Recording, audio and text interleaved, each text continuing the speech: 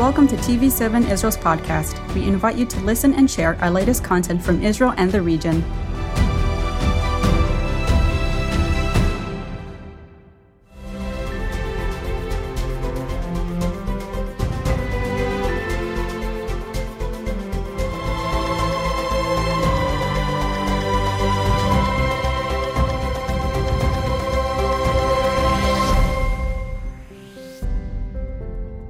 Shalom and welcome to yet another episode of TV7's Times Observer. Joining me for today's program, this time from the studio, is my dear friend and brother in Christ, Amir Tzalfati. Amir, good to have you back. Thank you, Jonathan. It's good to be here in Jerusalem. Indeed. And how about we start today's conversation with prayer and lifting our eyes to the Lord and praising Him and asking Him to be part of the conversation. So how about you open? Father, we thank you so much that you are the beginning and the end, the Alpha and the Omega, the Aleph and the Tav. You know everything, and you want your children to know you, to be like you, and to get closer to you. Father, we ask that this broadcast today, this program, will yet not only inform people on current events and the things that are happening around us, but will be a great source of encouragement and hope for the believers today, and maybe even warning and a source of trying to get the attention of those who still don't know you. I thank you and I bless you, and we give you all the glory and praise in the name of the Holy One of Israel, Yeshua HaMashiach. Amen. Amen. Amen. Amir, we tend to meet every time, and every time there's more and more topics, challenges to speak about, and this is an understatement, but as we look at this world, and for the most part, we're looking and focusing on every area of operation, so to speak, the AORs, they call that in military terms. And from a biblical perspective, we have a certain framing of this is going to happen, in this area is where the invasion is going to occur. This is when I'm going to show my glory and provide salvation. And then the picture is just phenomenal to behold. But it really zooms out. It provides, okay, we're talking about one country in North Africa, one country in Southeast Africa, one country from the east and one from the north. And zooming out and out and out on the spiritual level, as well as on the physical level, demands us also to discuss one phrase, and it's called great power competition. The three main powers today in the world, technically more two main powers, three military powers or 2.5 military powers, is the United States from the west, the European Union, of course, or Europe as a continent, serving as an economic power, quote unquote. To the east, we have the greatest power in the east is China, of course, with the fastest growing military and economy in the world at this stage. And then to the north, we have a great military power, not economically so, but Russia, of course. All of this plays out, and everybody is aware to a certain degree of the challenges presented in this equation. But what does the Bible tell us about this, and what should we focus on from a biblical perspective? Yeah, well, I think right now everybody likes to call America the leader of the free world and the world-only superpower. That's how they call it.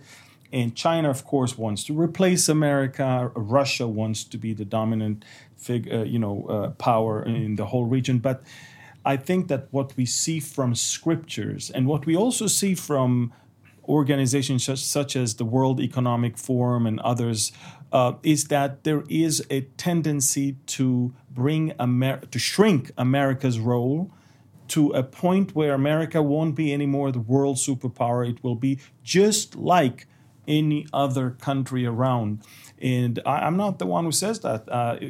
Their own publications and videos are saying that this is a concentrated effort. the globalization effort is not to rely anymore on a currency of one country, such as the US dollar, and not to rely anymore on a certain office of a certain leader of one country, such as the White House in the United States. And I see that biblically. I see that because, Jonathan, Israel considers America as the only or the major ally militarily, politically, financially. In Hebrew, we call it, at least on military terms, it's called Mishenet Strategit. It's we lean on them strategically. Strategic cushion, if you will. Correct. And so you agree with me that let's say the former president of the United States had shown such a great support that if there was any attack from the north or the east on Israel, America would physically, with boots on the ground, be here to help us. This current administration, together with all the globalists that are all across Europe, they are determined to shy away from the Middle East in general and from Israel in particular, because the agenda is completely different. And I see that in the Bible. When that Ezekiel war is going to happen, America is not going to be there. Actually, no country is going to come and help Israel. Every country that is coming against the invasion is just protesting. That's all. And I will even go beyond that to say that even Israel won't be able to help itself. Mm-hmm. That invasion will be so bad that unless God is intervening and is doing what he is supposed to do, we wouldn't be standing. And that's, of course, what we were looking into reading today. Because, look, and this is why this program, we discussed that earlier, it should be such a source of hope and encouragement to people. God is in full control. We can sit here and talk forever about news and strategic things and powers in the region, but God has the last final word. You know what? When I'd like to share with our viewers, when we started speaking today, we were like, okay, are we going to open with this psalm or that psalm? And it really letting the God guide us and move forward in accordance with his will and not our own is what we seek to do. But encouragement is a key ingredient at this stage, which we want to really say, okay, this is a reality that is frightening. You know what? As people who have been to war, who have experienced battle on the ground, who've seen the white in the face of the enemy or the eye of the enemy, still, we look at this and there's always a fear there. But for a soldier, and just taking like a parable, if you will, a soldier who is in combat sheds away all his personal thoughts, all his fears, and trusts his training. Trusts that what he was taught in those months over months of combat training, that they will help him stay alive on the one hand, help him keep his friends alive on the other, and complete the tasks of the mission. And as such, it is faith in something that you have maybe doubts in, or you might be somewhat skeptical, but it doesn't change the reality that this was completely thought over and orchestrated in such a way that you will be able to fulfill your mission to the best of your ability while ultimately coming back home safely. Yeah, you're right. I mean, I guess people have a hard time understanding the God component in this whole picture, because God is, he's outside of time. He's above time. So God knows what's going to happen, not because he's guessing. It's because he knows what we cannot know. I am not a fortune teller, nor do I want to be one. And in fact, don't even trust anyone that says he is. but God knows everything. And for God, by His grace, to give us a report of what is going to happen. And why is He giving that to us? So we will be prepared and not scared. And so we will know what He is going to spare us from as believers. Isn't that amazing to know where the world is going and where we are going? And this is why Colossians chapter 3 says, if indeed you were raised with Christ, then seek those things that are above and not those that are here on earth. Those things where Jesus is sitting at the right hand of the Father. In other words, let's concentrate on the things that we know are promised to us, because the thing, if you take your eyes from Him and only look at the things around you, it's just like Peter when he took his eyes off Jesus and started looking at he started sinking. He started sinking. We will always sink, and that's why it's so important that we will not get scared and overwhelmed with world events. And the only way for us to not be scared and overwhelmed is if we stick to the Scriptures and if we let the Comforter, the Holy Spirit, to give us that comfort we need in these times. So prayer, reading the Scriptures, studying the Word of God, and understanding the times and the seasons in which we live. Amen.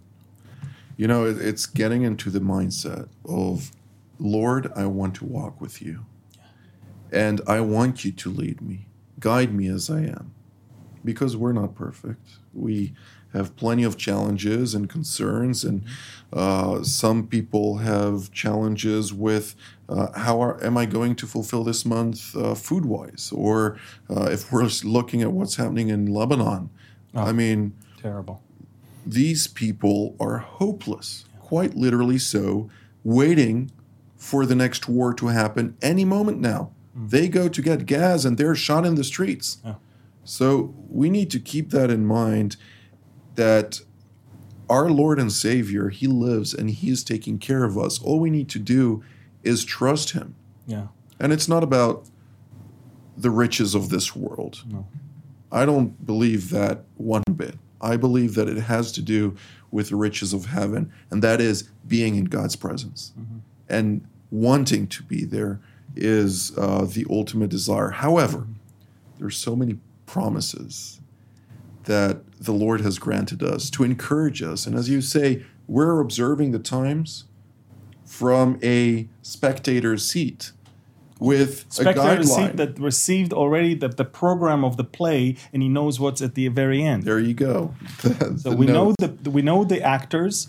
We know the entire scene. We know the end of the act, of the play, of the show. And we know that we have a wonderful promise to be exempt from the judgment that is going to come upon this world, which is the promise. You see, there's a lot of promises in the Scriptures. The promise for joy, promise for peace, promise for being now friends of God, promise for being called the sons of God. There's so many promises that are related to our status today. But oftentimes the things that is being completely ignored is the promise of Him coming to soon take us out of here, which is the promise that gives us so much hope that when we see those things in Lebanon and in Syria and in Iraq and in Iran, the things that surround us, we know as everything looks like it's tumbling down and things look helpless, we have our hope. Our hope. As a young boy, I grew up without a family. Without my own parents. To escape from all that I had around me, I was daydreaming on becoming an ambassador of Israel, representing my country everywhere. And I remember I stumbled upon this verse that says that we are the ambassadors of Christ. Amen. And after I got saved, I realized ambassadors always are being called home before a war is waged. And when God will wage war on this world, and we know according to Revelation 12 there is going to be one, He will first call the ambassadors back home. And we are citizens of the heavenlies. So as ambassadors of Christ, we do know our true identity, our true nationality. And the fact that we're still here is because we are the ambassadors. We are to represent him here. But when time comes, he will call us home as he's about to wage that war. Amazing. Psalm 125. Yes. Those who trust in the Lord are like Mount Zion, which cannot be moved, but abides forever. As the mountains surround Jerusalem, so the Lord surrounds his people. From this time forth and forever, for the scepter of wickedness shall not rest on the land allotted to the righteous, lest the righteous reach out their hand to iniquity. Do good, O Lord, to those who are good, and to those who are upright in their hearts. And as for such as turn aside to their crooked ways, the Lord shall lead them away with the workers of iniquity. Peace be upon Israel. Amen. Amen. Yes. And this is it talks about the righteous, but righteous, we cannot be righteous unless we believe in Adonai Tzidkenu, the Lord who is our righteousness. He is our righteousness. Adonai our Tzidkenu. righteousness. Exactly. So the only way for us to be righteous is to believe in Yeshua, our salvation. And then, so there is only great promises for those who follow him. Amen. All right, Amir, going back to the great power competition, it's quite interesting, but as you mentioned correctly, the state of Israel leans on the United States for its strategic depth, if you will. It backs it, it supports it, and in return, the state of Israel also does U.S. bidding throughout the region. And it's something that, for instance, last month there was the strike in Syria in response to the attacks that were committed by Kataib Said al-Shuhada against U.S. installations, Iraqi bases housing U.S. troops and U.S. coalition forces, as well as bases or installations, in particular of the Central Intelligence Agency in Iraq, using specifically unmanned aerial vehicles to target those facilities. After the United States struck the specific organization, which is part, of course, of Hashd Shabi, the Popular Mobilization Forces, they have held a procession or a funeral that was held specifically for 4 people in Baghdad, even though the bodies were evaporated in that explosion. And during that procession, they didn't say death to America. What did they yell? Death to America, death to Israel. Why? Because it's in the eyes Big of the Satan, Middle East. Small Satan. Exactly. In the eyes of the Middle East, Israel and America are one of the same. The Palestinians, in all the statements, in Arabic, in English they won't say that, in Arabic, all the statements, they say that the state of Israel, the Jewish state, is a forward base to the colonizers, referring, of course, to Great Britain and to the United States, saying that they were the ones who planted the Jews in this land to kick us out, the Muslims who are entitled to this land, which is quite intriguing, this narrative. And it's intriguing as the Muslims are now migrating to America and England. Indeed. So who is colonizing exactly. them?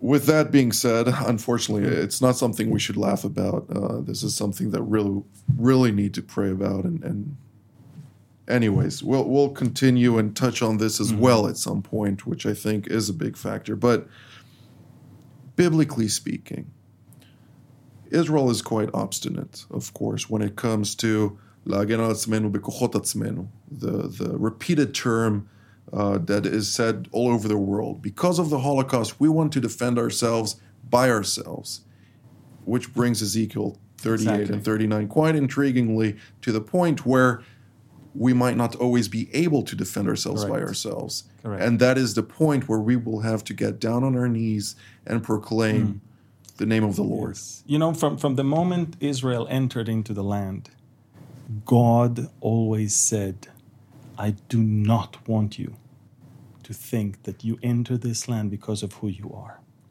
It's not because of the greatness and the uprightness of your heart. It's not because of you. It's because of me and because of my promises to your forefathers. And also because of the evil and horrible things that the locals here are doing that I need you to be driven out. But God has always had that fear that his people will take the glory from him. Not fear, but he saw it's coming. They take the glory from him and they take it to themselves. He wanted to avert it. Exactly. And he says, the glory is not yours. And that's why I chose you, Israel, not because you were the great, not because you... I always tell people, if you think that God is looking for perfect people, you don't know God. It is God that perfects imperfect people. He's not looking for perfect people. And if you think that you arrived in a church that is perfect, then leave, because it's not perfect anymore, because you're there right now. My point is, it's important that we understand that God is true to his covenant and promises. And that's why in Ezekiel 38, it will be God himself who intervenes and wins over the enemies of Israel. It's not going to be Israel. We will be completely paralyzed. We all know what we have. But if Israel will be attacked right now by something like 50,000 rockets simultaneously, some of which might be even nuclear armed, what can Iron Dome and every other thing that we have to protect ourselves can do to not be completely or severely damaged? Almost nothing. We all know that. God has to show up, and he will show up. He will show up in a way that everybody will know it's him. He will show up supernaturally. Because if it's natural, everybody will say, yeah, maybe we did it. Maybe. When it's supernatural, nobody can argue. So he says it's going to be an earthquake. It's going to be stuff coming from the sky that will, of course, destroy the enemy. It's going to be epic. But it's the epic thing in my eyes is that no country comes to help Israel, and no Israeli military can take ownership over this victory, which is wonderful. We always remember. We have to remember. And one of the biggest sins of Israel throughout the Bible is that they always believed that it's because of them that they won. It's because of them. In fact, they think because of them and because of how great they are, God chose them, which is exactly the opposite. God says, not because of who you are. As Jews and as Israelis, we must remember always to give God the glory and to not steal it from him. And I believe also as believers from all around the world, Gentile believers, the glory belongs to God no matter what, no matter where. And we must remember, when you give him the glory, you can enjoy seeing in action. And then it's amazing. Look, Joshua, we read earlier in chapter 10, I mean, the sun stood still and the moon stood, I mean, come on. We read before the show Yes, we read started. before the show, but I'm just saying, you cannot tell me that the armies of Joshua did it. They can't. No, they needed more time. They needed more daylight in order to do what they needed to do. But there is no formula. There is no weapon they could use to stop the sun or the moon. It had to be God. God is there to protect Israel. We just said Shalom al Israel. It is God who is around his people from this time forth and forever. Forever is forever. That's what we just read. That is definitely what we just read. And, beyond that, I think we can talk about, the whole maneuvering and the various things and the fact that the moment a barrage of thousands and thousands of rockets would be fired towards Israel in the next war against Lebanon and Syria, Israel is going to use so much firepower. I really feel bad for the other side, for what they're going to experience, for the innocent, not for the enemies. Let's differentiate between the two, because there is going to be an immediate invasion. And they're going to take over plenty of lands, and Hezbollah and all those Iranian proxy militias and such who are adamant and sure that they're going to win in that stage, they don't know what they have coming. But you know they will always declare divine victory no matter what. Well, if they don't exist anymore, it will be hard to do. But that's a point to be made. You know, it's we're dealing with terrifying scenarios here. But those terrifying scenarios, they're currently being delayed for multiple reasons. The deconfliction, of course, with Russia kind of challenges Israel to really root out Iran from Syria. So ultimately, Iran is going to take over Syria. As it did in Iraq and as it did in Lebanon. It is doing right now in Lebanon, even more so. And in Yemen. Also in neighborhoods which are not Shiite. But ultimately, our guide, the Word of God, through discernment and understanding of the Holy Spirit, can guide us through this to really comprehend the challenges at hand and how to go and persevere through those and be glad. Yeah. Because if we go to Psalm 121, and we'll finish with that, it says, and I'll read it in Hebrew and you'll read it in English if you may.